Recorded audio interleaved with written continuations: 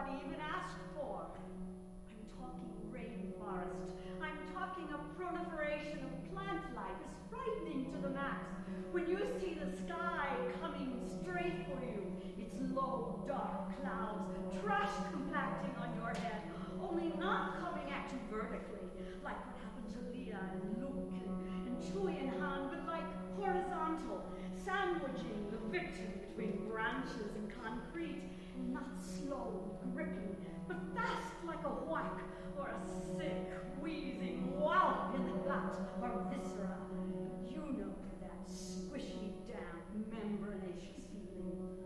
I'm talking, you're trying to climb out, but you can't hook your claw into anything remotely stable, and you're stuck under that insidious green canopy, breathing spores and bad bilious humor and dark, evil, non-indigenous flora.